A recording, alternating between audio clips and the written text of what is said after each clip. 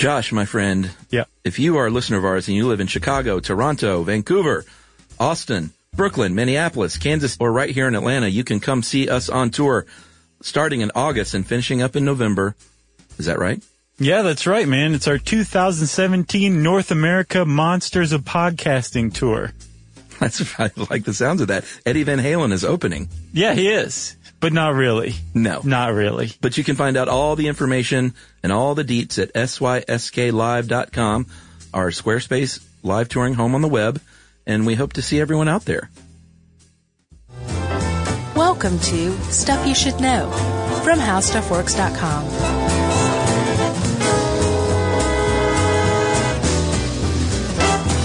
Hey, and welcome to the podcast. I'm Josh Clark. There's Charles W. Chuck Bryant and Jerry Rowland. This is us, Stuff You Should Know. I'm just trying new stuff. I mean, we're coming up on 1,000 episodes, man. You got to keep it fresh somehow. So I tried the A-Team. You've actually done that like 76 times. The same one? I'm kidding. It's probably true, though. If you were a seed, what seed would you be? I would be a pumpkin seed. Oh, wow. Because you know you won't get eaten. Oh, I don't know. I like pumpkin pie, so. Well, and people toast pumpkin seeds. So oh, yeah. I'm way off base there. Yep. What else you got? Huh? Never mind. Nope. Pumpkin seed. Bam. I would be a watermelon seed because they remind me of my grandfather. That's sweet. How do they grow those seedless watermelons, huh? You're a watermelon seed, you should know. Or the square ones? Yeah, those are cool too. They cost like $60 in Japan. Really? Yeah, they're really expensive. I would have one just to have it. I would like shellac it so it would never die. Right. And just keep it in my fridge for a conversation piece. It's not a bad idea, man. Or actually, I take that back. I'm going to start marketing fake square watermelons as conversation starters. Or refrigerator magnets shaped like square watermelons. What about that? All right. I'd rather take up valuable space in my fridge. What they call that running something into the ground. Yeah. I've got something for you. Okay. You, in the Food Fads episode, asked me what my go-to crock pot recipe was, and I told you, and then I was like, okay, moving on. And upon listening to it, because I don't know if everybody knows this or not, but you and I all listened to the episodes, and Jerry, before we release them. Sure. And I was like, I didn't ask Chuck what his crock pot recipe was. Oh, did you not? Chuck, I didn't. What is your go-to crock pot recipe? Oh, wow. Well, do you know what it is? No, I don't. If it's not, no, I'll tell you what it is. It is a turkey goulash surprise. Ooh, that sounds good. So just some ground turkey and some onion and green pepper and red pepper and all manner of spices. And you can also throw in like eggplant or squash or, you know, kind of any veggie like that and chunk it up. That sounds good. And just spice it up real good. Throw it in that crock pot. Maybe add a little chicken broth or something. Do they have turkey broth? Yeah, they do. Okay. Sure. Well, then don't be weird. I don't think chicken broth would clash with turkey too bad, but yeah, probably turkey broth would be better. Well, you may not know. Something in your mouth might be disturbing and you're just like, something's not quite right. So what's the surprise that you're using chicken broth in a turkey-based dish? Or is it like a human thumb? The surprise, I tried the thumb, but, that's I too only much got of to a do it surprise. twice. Twice? Yeah, because I only have two thumbs. Gotcha now. No, the surprise is our lentils. Oh yeah, that's nice. So then you dump a bunch of lentils in there. Maybe, I mean, you could throw it all in there at the beginning but they'll get kind of really gushy, but maybe toward the end, throw some lentils in there. Mm-hmm. And then it all just cooks up to a big kind of soupy mess. And then you can eat it for a week. Well, the next time there's a How Stuff Works weekly book club meeting, you gotta bring that to the potluck, okay? All right. All right, because I want to try it. Done. Are lentils seeds? Because that'd be a great segue, but I'm almost 100% sure that I would be wrong in saying, well, lentils are seeds. I think it's a legume. It is a legume, but is a legume a seed? Well, you didn't ask me that. I don't have any idea. Although they are protecting legumes and seed banks, so. Okay. Well, then they're probably not seeds, but they're pretty close. So we'll use that as a segue. How about that? Yeah. And you know, what's funny is I could have sworn that we did this one, or at the very least did the, Doomsday Vault. Mm-hmm. And I think we covered the Doomsday Vault in a video, but we did touch on it in Will the Moon Save Humanity? Yeah, that's a good one. But I went back, this is when we had transcripts, and it was a funny one to read because we brought it up without researching it off the top of our head, which always gets us in trouble. Sure. And just sort of chatted a minute about the Doomsday Vault and then said, you know, don't hold us to anything because this wasn't supposed to be a part of the show. So we didn't really cover it. No. And we certainly didn't do a whole episode on it, right? No. And we're not going to this time because even though the Doomsday Vault, better known as the Svalbard Global Seed Bank, which is in Svalbard, Norway, which is close to Longyearbyen, Norway, which is the closest town to the North Pole, right? Wow. This seed bank is hands down the most famous seed bank in the entire world. Sure. It's run by technocrats who really know how to work the media, right? Yeah. But it's far from the only one. There are a lot of other seed banks out there. And even the whole concept of seed banking in general is pretty interesting. So Svalbard will be the star. If it were a band, it'd be Seed Banks featuring the stylings of Svalbard Global Seed Bank. That should be the title of this episode. Okay? I thought you were going to say featuring the stylings of Svalbard Gobelstein, and that sounded like a small-time magician. That's great. Or an accordion act. Well, yeah. Good stuff. All right. Well, let's get to it. This one, by the way, was written by my friend Debbie. Mm-hmm. I noticed. You remember Debbie Ronka, my buddy from New Jersey. Yeah. And, supplemental material. You found that really great article on the Doomsday Vault. What was that, from The Guardian or? Yeah, that was by, Suzanne Goldenberg in The Guardian from May 2015. Yeah, that's one of my favorite kinds of articles is when they profile something and then it's set up as like, you know, the sun rises early in Norway and, and Sven gets out of his yurt and trudges across the glacier. And so it's sort of couched in this story of the dude who works there, one of the guys. Yeah. But then you get all the deets along the way. It's very cool. Yeah, that's called a long read or long form. Yeah. And actually there's two really great sites. One's called long form and one's called long read. One's a .com and one's a .org. I can never remember which. But if you like that kind of writing, that's all those sites are. Just page after page after page of links to articles like that. Yes. And in fact, our buddy, Joshua Behrman, great writer of long form. He has his own little shingle called Epic Magazine. If you're looking for like those really great, basically people mine that site to make movies. They're such good stories. Yeah. Yeah. Well, he wrote the magazine article that, Argo.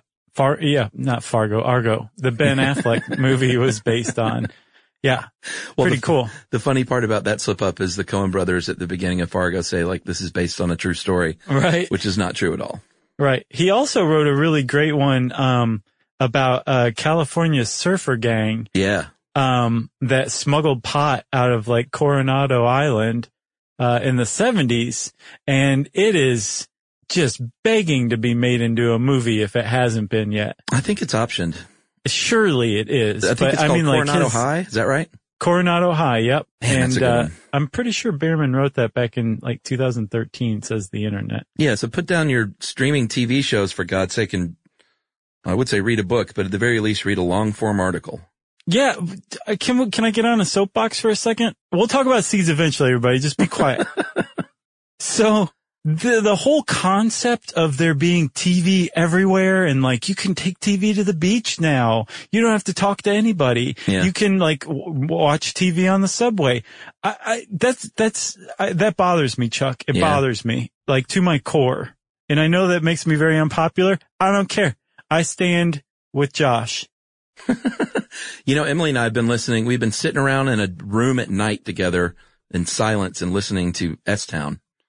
Oh, cool. Which I've forgotten how fun it is because I usually listen to podcasts on my own, like in my car, but just to sit around like with your loved one and listen to something is kind of neat too. Yeah. You have somebody to look at and be like, Can you believe that?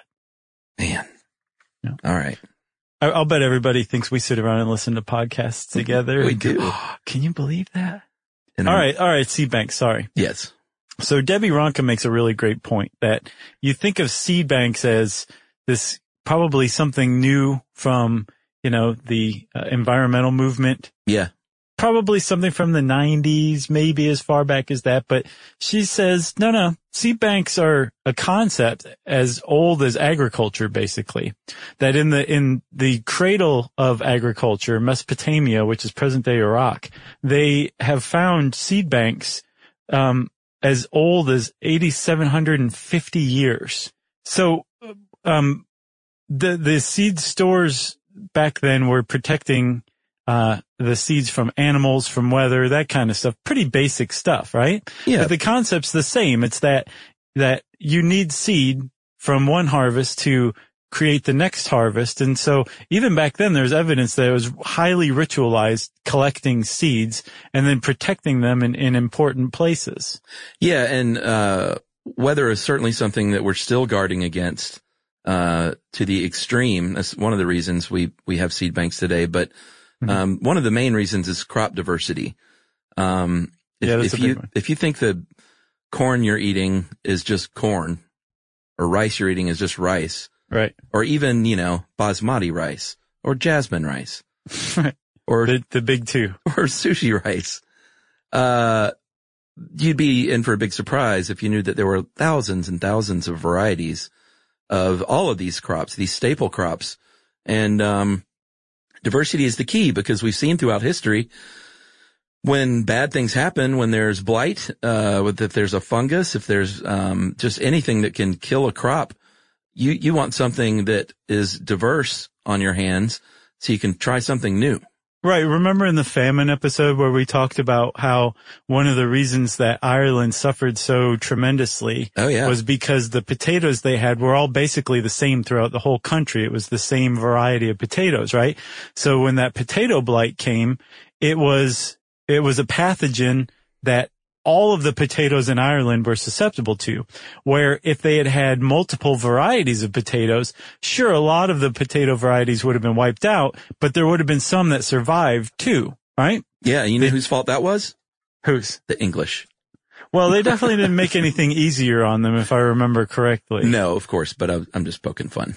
But the idea that there are just tons and tons of different varieties out there certainly are. But if you take another order of magnitude step back and look at the global food system, there's really like 30 crops that make up basically all of the food supply, right?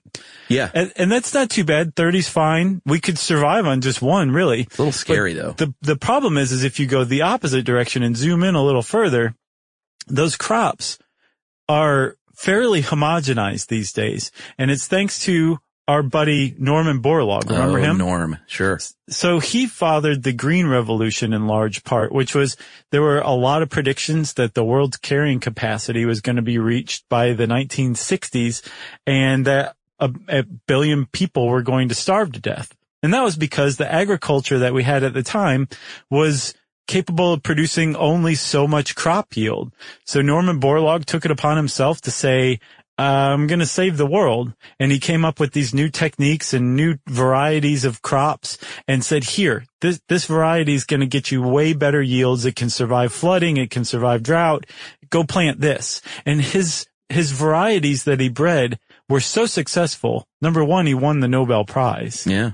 And is widely credited for saving possibly 1 billion lives with his work. But secondly, it was so successful that it became basically the only varieties of those crops that were planted. And in the 1970s here in the United States, we came just running smack dab into what a problem that can be when this corn blight hit. Yeah, there was a big fungus in the 70s, and I didn't say what I wanted to say. And it cut the corn yields in the United States in half. And luckily, we did have some more varieties at our disposal. We had a relative of, it was a wild corn. It was just crazy. Right. It huffed paint. It did. And it was fungus resistant. So in that case, we were able to, save the day, which is kind of the whole point of crop diversity and seed banks, is to have something on hand in case the worst case scenario happens. So all your potatoes aren't in one basket, or all your corn isn't in one basket. So right, literally. You know, and with that corn blight too, we learned the hard way. Something like 1/4 to 1/2 of the corn yields in the United States were lost during the 70s, and it was because something like I think 80% of the corn being grown in the U.S. was identical in this way that the corn blight could manipulate and kill. So we said, oh, well, we need to diversify a little more. It was a hard lesson learned, but it was a lesson learned. And since then, this idea, like you said, of crop diversity's become more and more important. And people have said, well, we'll start banking seeds so we can protect the genetic line and protect varieties from dying out in the meantime. Yeah. And so that's, diversity is a big deal. Climate change is another reason we bank seeds, because we're not too certain what's going to happen in the future with the weather, or actually not with the weather, with climate, because those are two different things. Nice save. Natural disasters, like a tsunami, or really kind of any kind of natural disaster could cause great harm to crop yield. Right. Or disease. Yeah. Which you would think would be considered a natural disaster too. Well, no, it's disease. Well, sure. You gotta delineate here, you know? Man-made disaster, and the example Debbie uses here is, war, which, yeah, you don't really think about war, but there have been, and as you'll see, even with seed banks during times of war, especially in the Middle East, a lot of the seed banks in the Middle East have been looted and raided during war. Right. So that sort of compounds the problem. Well, plus also one of the other things that war does is, it uproots populations, right? You have to move because there's a war going on in your town and you can't live there anymore. So if you're a farmer, you may never go back to farming anymore, and you may be one of the few indigenous people who were farming a specific variety of something, and now that variety's lost forever because you moved and stopped farming. Yeah. And there's that can happen in more mundane pedestrian ways too, where say a family that's farming an indigenous variety of crop, just moves to the city for better work or something like that. Yeah. And then the final way that she lists is, that we might want to use the seed bank is for, research in the future. Plant-based medicine, has always been around. 1 in every 6 wild plants is used for medicine. And we don't know, I mean, we know so very little still about the uses of plants for medicine. So we don't want to wipe out something that could be the cure for cancer one day, you know? Right. And that's kind of like the cornerstone of the idea of seed banks these days, is that we need to take the seeds from every plant we can get our hands on today, every variety we can get our hands on, and just store it. Just basically put them in suspended animation under the idea that eventually, because of climate change or because of war or because we may figure something out in the future and need those plants or need access to their genetic information. And so if we have the seeds stored away in suspended animation, dormant, then we will say, thank you, people 100 years earlier, for being so smart as to create seed banks. That's right. Thousands of years earlier, in fact. Maybe. But there's problems with seed banks, as we'll talk about. You want to take a break? Yeah, let's do that. And we'll get to that.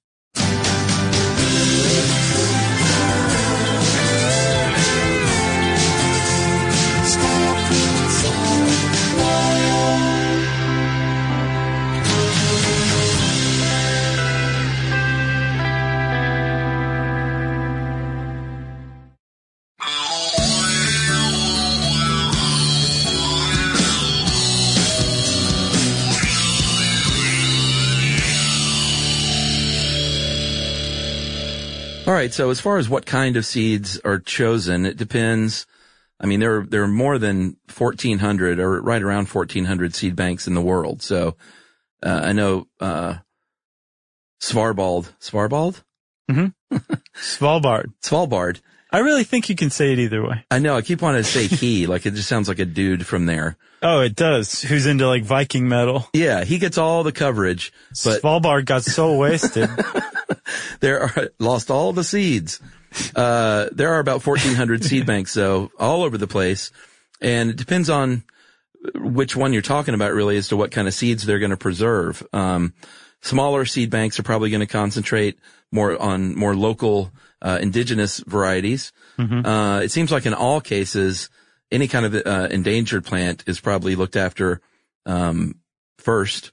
Yeah, they tend to take priority from what I understand. But there's a great group called the Global Crop Diversity Trust, and their whole jam is to concentrate on priority crops that benefit everyone around the world the most. So those are the people that run Svalbard. And from what I understand, they've kind of come in and said, we're going to be setting the standards for seed preservation in the world now. Someone had to. Yeah, and there's a guy that was interviewed in The Guardian. He was one of the founders of this trust and I think he was the first director of the Svalbard Global Seed Vault. His name's Kerry Fowler. He's from Tennessee. And he said, we didn't create this seed bank to, prevent, because we saw this catastrophe coming with like climate change or whatever. It's called the Doomsday Vault, Right. It was. But again, I think the media kind of latched onto that. He was saying the original intent with why they founded the Svalbard Seed Vault was because the current seed banks were doing such a terrible job at keeping their seeds like alive or intact that we were losing varieties every day from ones that were stored at seed banks. They were just going away. So he was basically like, let me do it. He was like the IT guy. Yeah, well, it is kind of scary though. Like when he talked or when he was interviewed, he was, to say like, nuclear war was in our biggest threat. It's underfunding and sloppy work. Right. Or budget cuts, malfunctions in the equipment, like badly maintained equipment. There's a lot of stuff that can go wrong with the seed bank. And so the point behind the Svalbard seed bank is to serve as a backup repository to where, you keep your seeds there in your country and we'll show you the best ways to manage your seed bank, but also put a duplicate set with us and we're just going to keep it stored. We're not going to do the science or anything like that. The whole point of the Svalbard seed bank is to just keep it stored under the right conditions so that when you need it, it will be here for you. That is correct. So this Global Diversity Crop Trust, they work under a treaty. It's called the International Treaty on Plant Genetic Resources for Food and Agriculture, or PGRFA. And it was ratified in 2004 by 40 different governments. I imagine since then there are probably some more on board, right? I believe so. Although I wonder how much that has kind of fallen to the wayside since Crop Trust created this Svalbard Seed Vault. They seem to have kind of taken over, from what I understand. Well, I mean, I think this treaty is it's part of good practices too. Yeah. Yeah. So, what they do is they do permit access for these seeds, for research and stuff, not from Svalbard, cause like we said, that's the bank that doesn't allow withdrawal. But it has to be a benefit to everyone, basically. You can't just go willy-nilly, on a whim and pull seeds out and start, experimenting. Right. Well, that's for the other seed banks. That's kind of like the process where those are the ones that they're keeping so that somebody can come and like grow some stuff and check out the genetic material of the plants or whatever. With Svalbard, it's like you put it in, it stays there and you can get it out, but it's only you, the depositor, that has access to it. Correct. And so apparently that was, they agreed to that, or they set up that rule that only the group or the country that put those seeds into the Svalbard vault can get them out, because there was a lot of worry when they were creating the global seed vault that the whole thing was basically just a ruse for big agriculture to get their hands on heirloom seeds from around the world. Yeah. Which I mean, I can kind of understand that, 'cause from what I understand, the big agriculture, seed companies are fairly shady. Yeah. We should do an episode just on that. Sure. I love hate Okay. mail. Right. So if you go to one of these banks, and again, they're all can be very different, but they all have the same kind of concept at heart. And I think the one Debbie used as an example was the Department of Environment and Conservation in Australia. Mm-hmm. But like I said, they kind of all operate in a similar fashion. What you first need to do is to decide how much room you have and what seeds you want to collect to begin with. Right. And we mentioned priority goes to threatened plants, obviously first and foremost. But again, to hit Svalbard, their whole mission is to preserve every bit of the crop diversity of the global crop supply, which that Kerry Fowler dude says is about 1.4 million varieties. And last I saw, they were coming up on 1 million. I think they had like about 940,000 varieties in their care. Correct. So once you've decided what you need in your little local seed bank, you collect seeds. It seems like the most obvious place to start. And when vegetables and fruits are ripe is probably the best time to collect and store these seeds. As fruits, they release their seeds when they're ripe, so that usually works out pretty well. Mm-hmm. But then, it kind of depends on the plant. Some plants don't give up their seeds so readily. So, which can be a good thing and a bad thing. Maybe they have a longer time to retain their seeds, All right. which allows for a longer collection time. But if you're in that position, when the best time is to get the seed from each plant. Sure. And then when you're collecting it, you're also making notes of the soil quality and type, the growing conditions, the ecosystem, like what kind of ecosystem it's growing in. That's like the most important part almost besides the seed. It's extremely important. We read this one article. Did you see the one from Berry Point? The one in Portland. Berry Botanic Garden. I wanted to add something extra, but they basically had a rundown of how they do it. And they were saying important record keeping is about as important as having the seed itself. Because if you don't have the information you need, including what kind of seed is where, it's just basically useless as far as a seed bank is concerned. Yeah, well, I wouldn't say useless, but you would certainly have to grow it and take those records and kind of start over. And then just be like, what is this? It talks. So you've recorded all this information. They're going to assign it a sample number, very specific number, obviously, for that seed. So everything is, it's the record keeping is a huge, huge part of it. So what everything is. You don't want to get stuff mixed up in case of, a nuclear apocalypse. That would suck so bad. You're like, wait a minute. I had the wheat in my left hand. Right. I think it just stink. Or we thought we were growing corn, but we're growing papaya. And we're having a party. Actually, that wouldn't be so bad.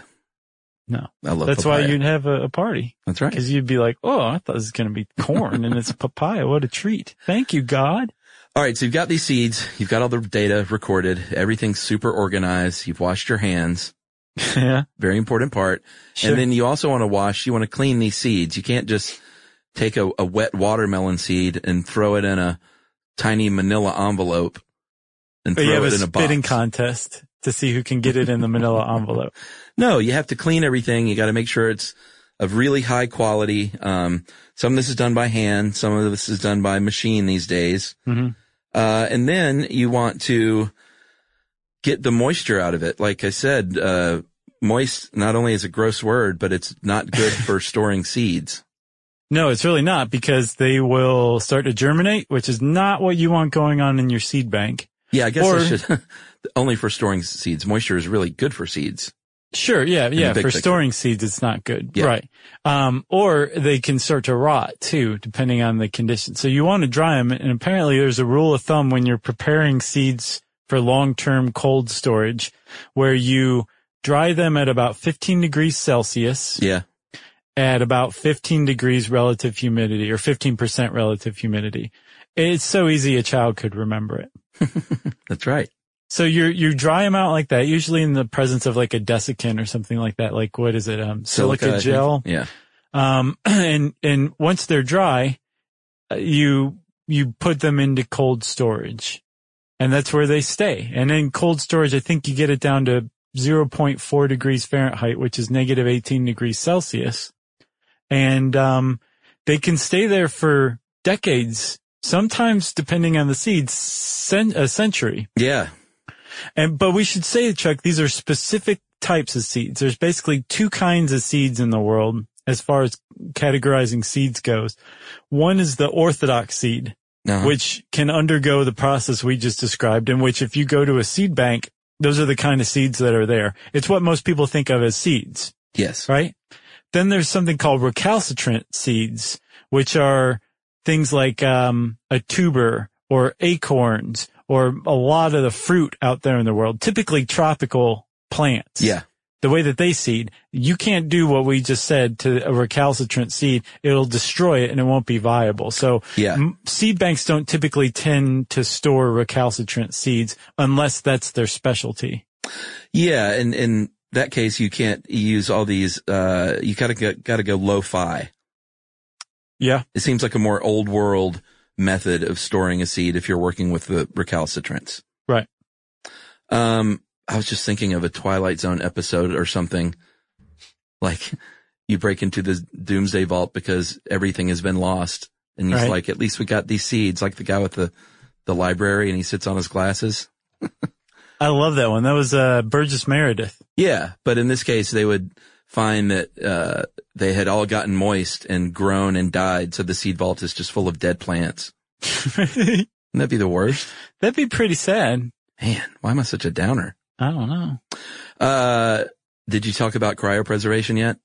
No, that's actually, neat. I was going to say with recalcitrant seeds, you might want to use cryopreservation, which is where you take the living tissue of the plant, like say a banana, and actually like freeze the banana in liquid nitrogen.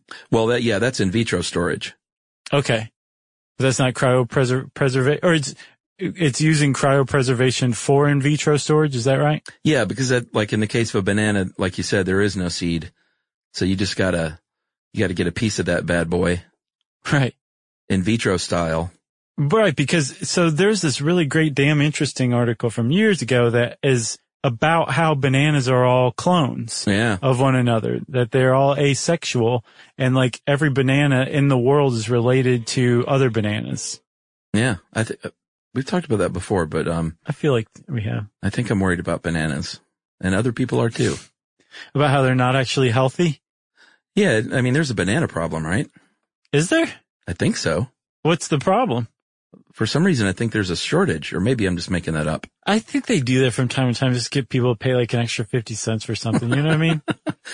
All right. So with these seed banks, they store, like I said, each of them stores different things, but you might think they wouldn't store things like, poisonous plants or invasive species, but you can kind of find a home for any seed that exists somewhere, because you just never know. Kudzu was an example Debbie used that, it's a very famous invasive plant species here in the South. Mm-hmm. But now, and it was always just like nothing but a problem. But now there are moves to maybe try and turn it into a biofuel. So it's just trying to not be so short-sighted. Right. With things that you think, you can't use now, because you never know what it's going to be like in 500 years. Well put. It turns out they also, have marijuana seeds in seed banks as well. Yeah, dog. Cause who's to judge, Well, plus it's medicine, and, they're trying to, keep all kinds of plant-based medicines. So sure. They're not going to discriminate against marijuana. You kidding me? There you go. It probably has its own little room with beaded, doorways and it's all black light. Macrame owls on the wall. Man, macrame owls are the best. So Chuck, once you have all your seeds in the bank and everything, you just leave them for decades, right? And then that's it. Maybe they'll stay forever. No, you got to manage, and you got to have a caretaker. You do. There's a few things you need to do. One thing is that when you let seeds go for a while, like they're a dormant little package waiting to become a plant, right? Mm-hmm. But they can die. Like, even though they're basically, they're in a state of suspended animation, especially at 0 degrees Fahrenheit, they can still go bad. They can still die. They can still age out of being able to produce crops. So every once in a while, you want to come in, grab your seeds, take them, plant them, grow more seeds, and then rebank the seeds from the plants you just grew from the seeds you had banked originally. Yes. It's kind of a pain, really, if you think about it, but seeds are worth it, you know? Yeah, that's what they have on their front door. And then, so when you're doing that, you want to test the plant's DNA. You want to eventually, apparently they don't really do this very much, which I was kind of surprised. You want to basically scan the genome of the plant and maybe store that information. Yeah, you got to science it up. You want to create a database so that all of that genetic information can be accessed. So you know what genes are in what plants and where those plants are in what seed bank. And apparently that's the steps that Svalbard's taking, but they're nowhere near that now. Yeah. And I was really surprised to hear it's really supposedly pretty low tech that the seed banks in the world are just tasked with keeping seeds alive and aren't doing terribly much else unless it's like a research station that right. Their seed bank is attached to. Well, yeah, I mean, out of the 1,400, I'd say the vast minority of them are these super high-tech organizations, you know? Yeah. All right, well, let's take another break and we'll come back and we'll talk a little bit more about Svalbard and his black metal band, as well as the fact that could there be anything wrong with this plan?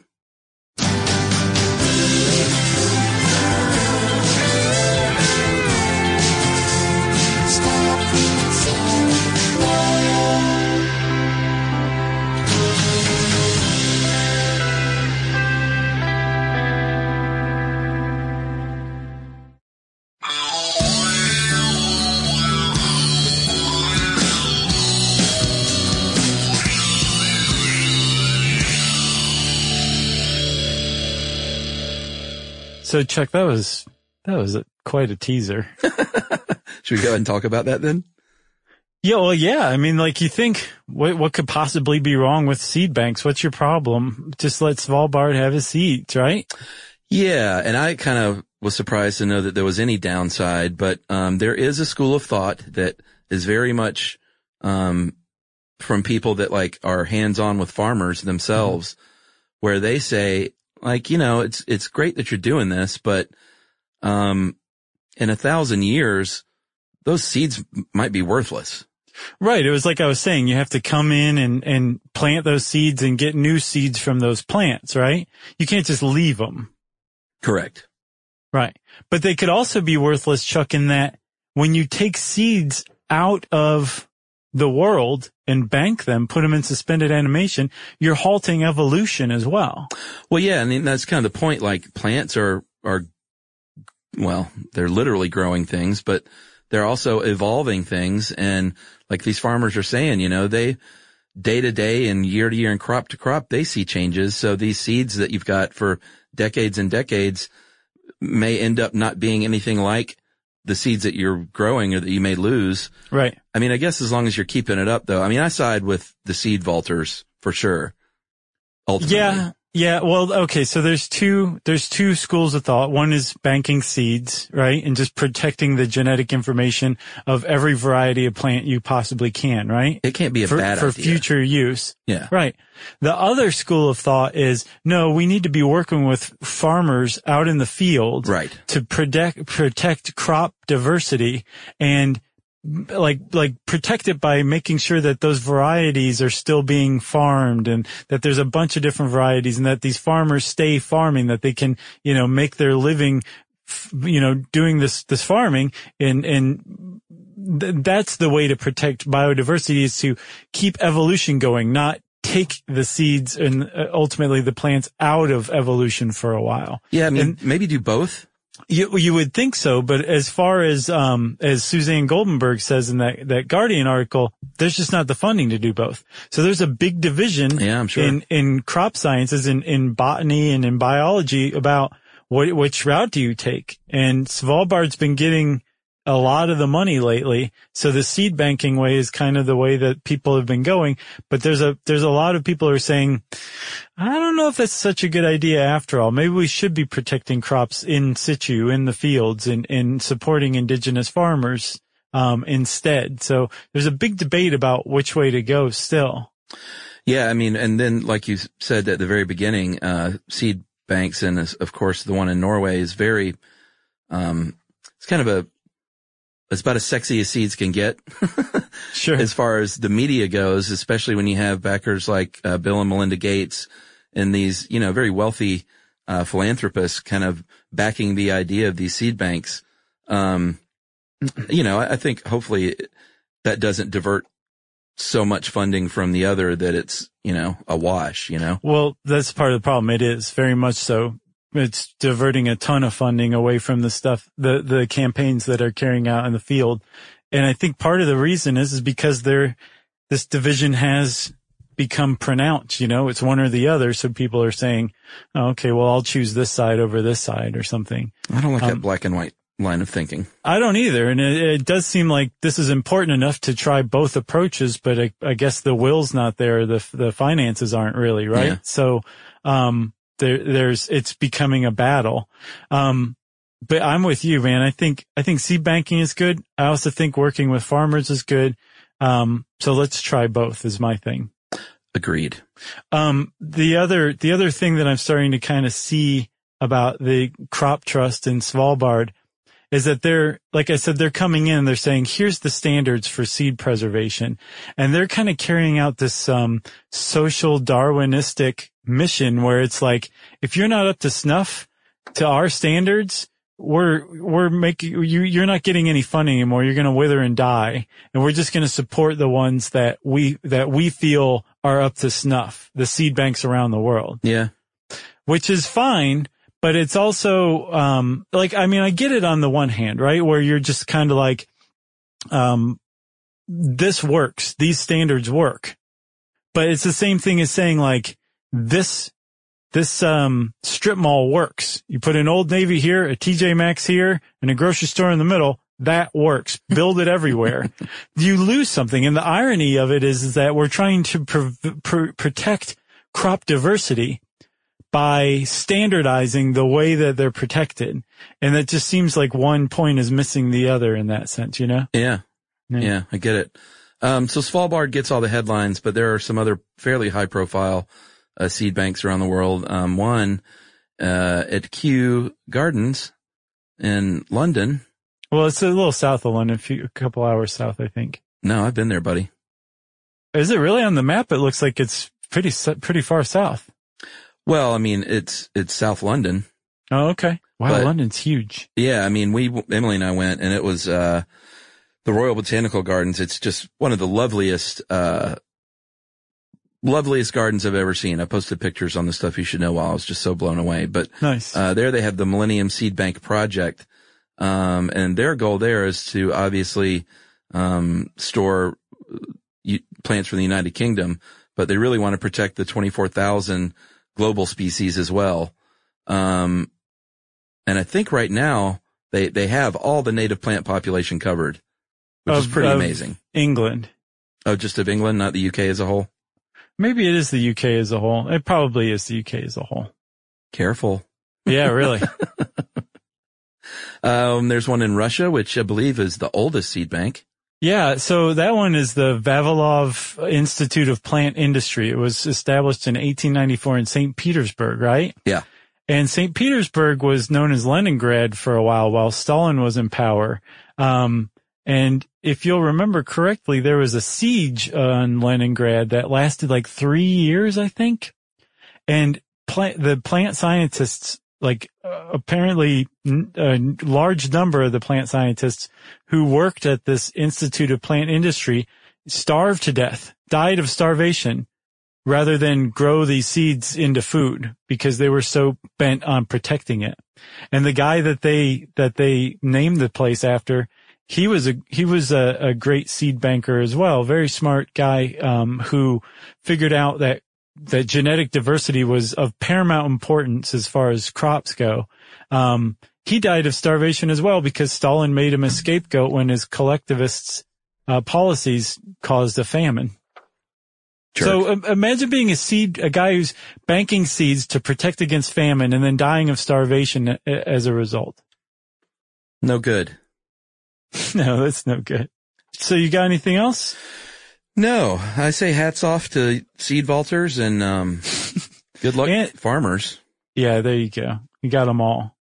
Oh man, we almost left out the big thing, the big news about Svalbard. Oh, what happened? Well, back in May, there were reports that there was this, that due to climate change, the permafrost melted and Svalbard became flooded and the seed bank was threatened.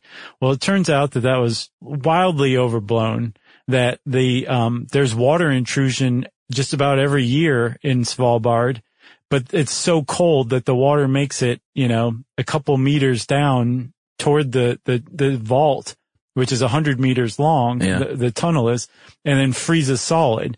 And the world found out about this and they said, no, you need to do something about that. So apparently they're waterproofing it, but it wasn't necessarily climate change.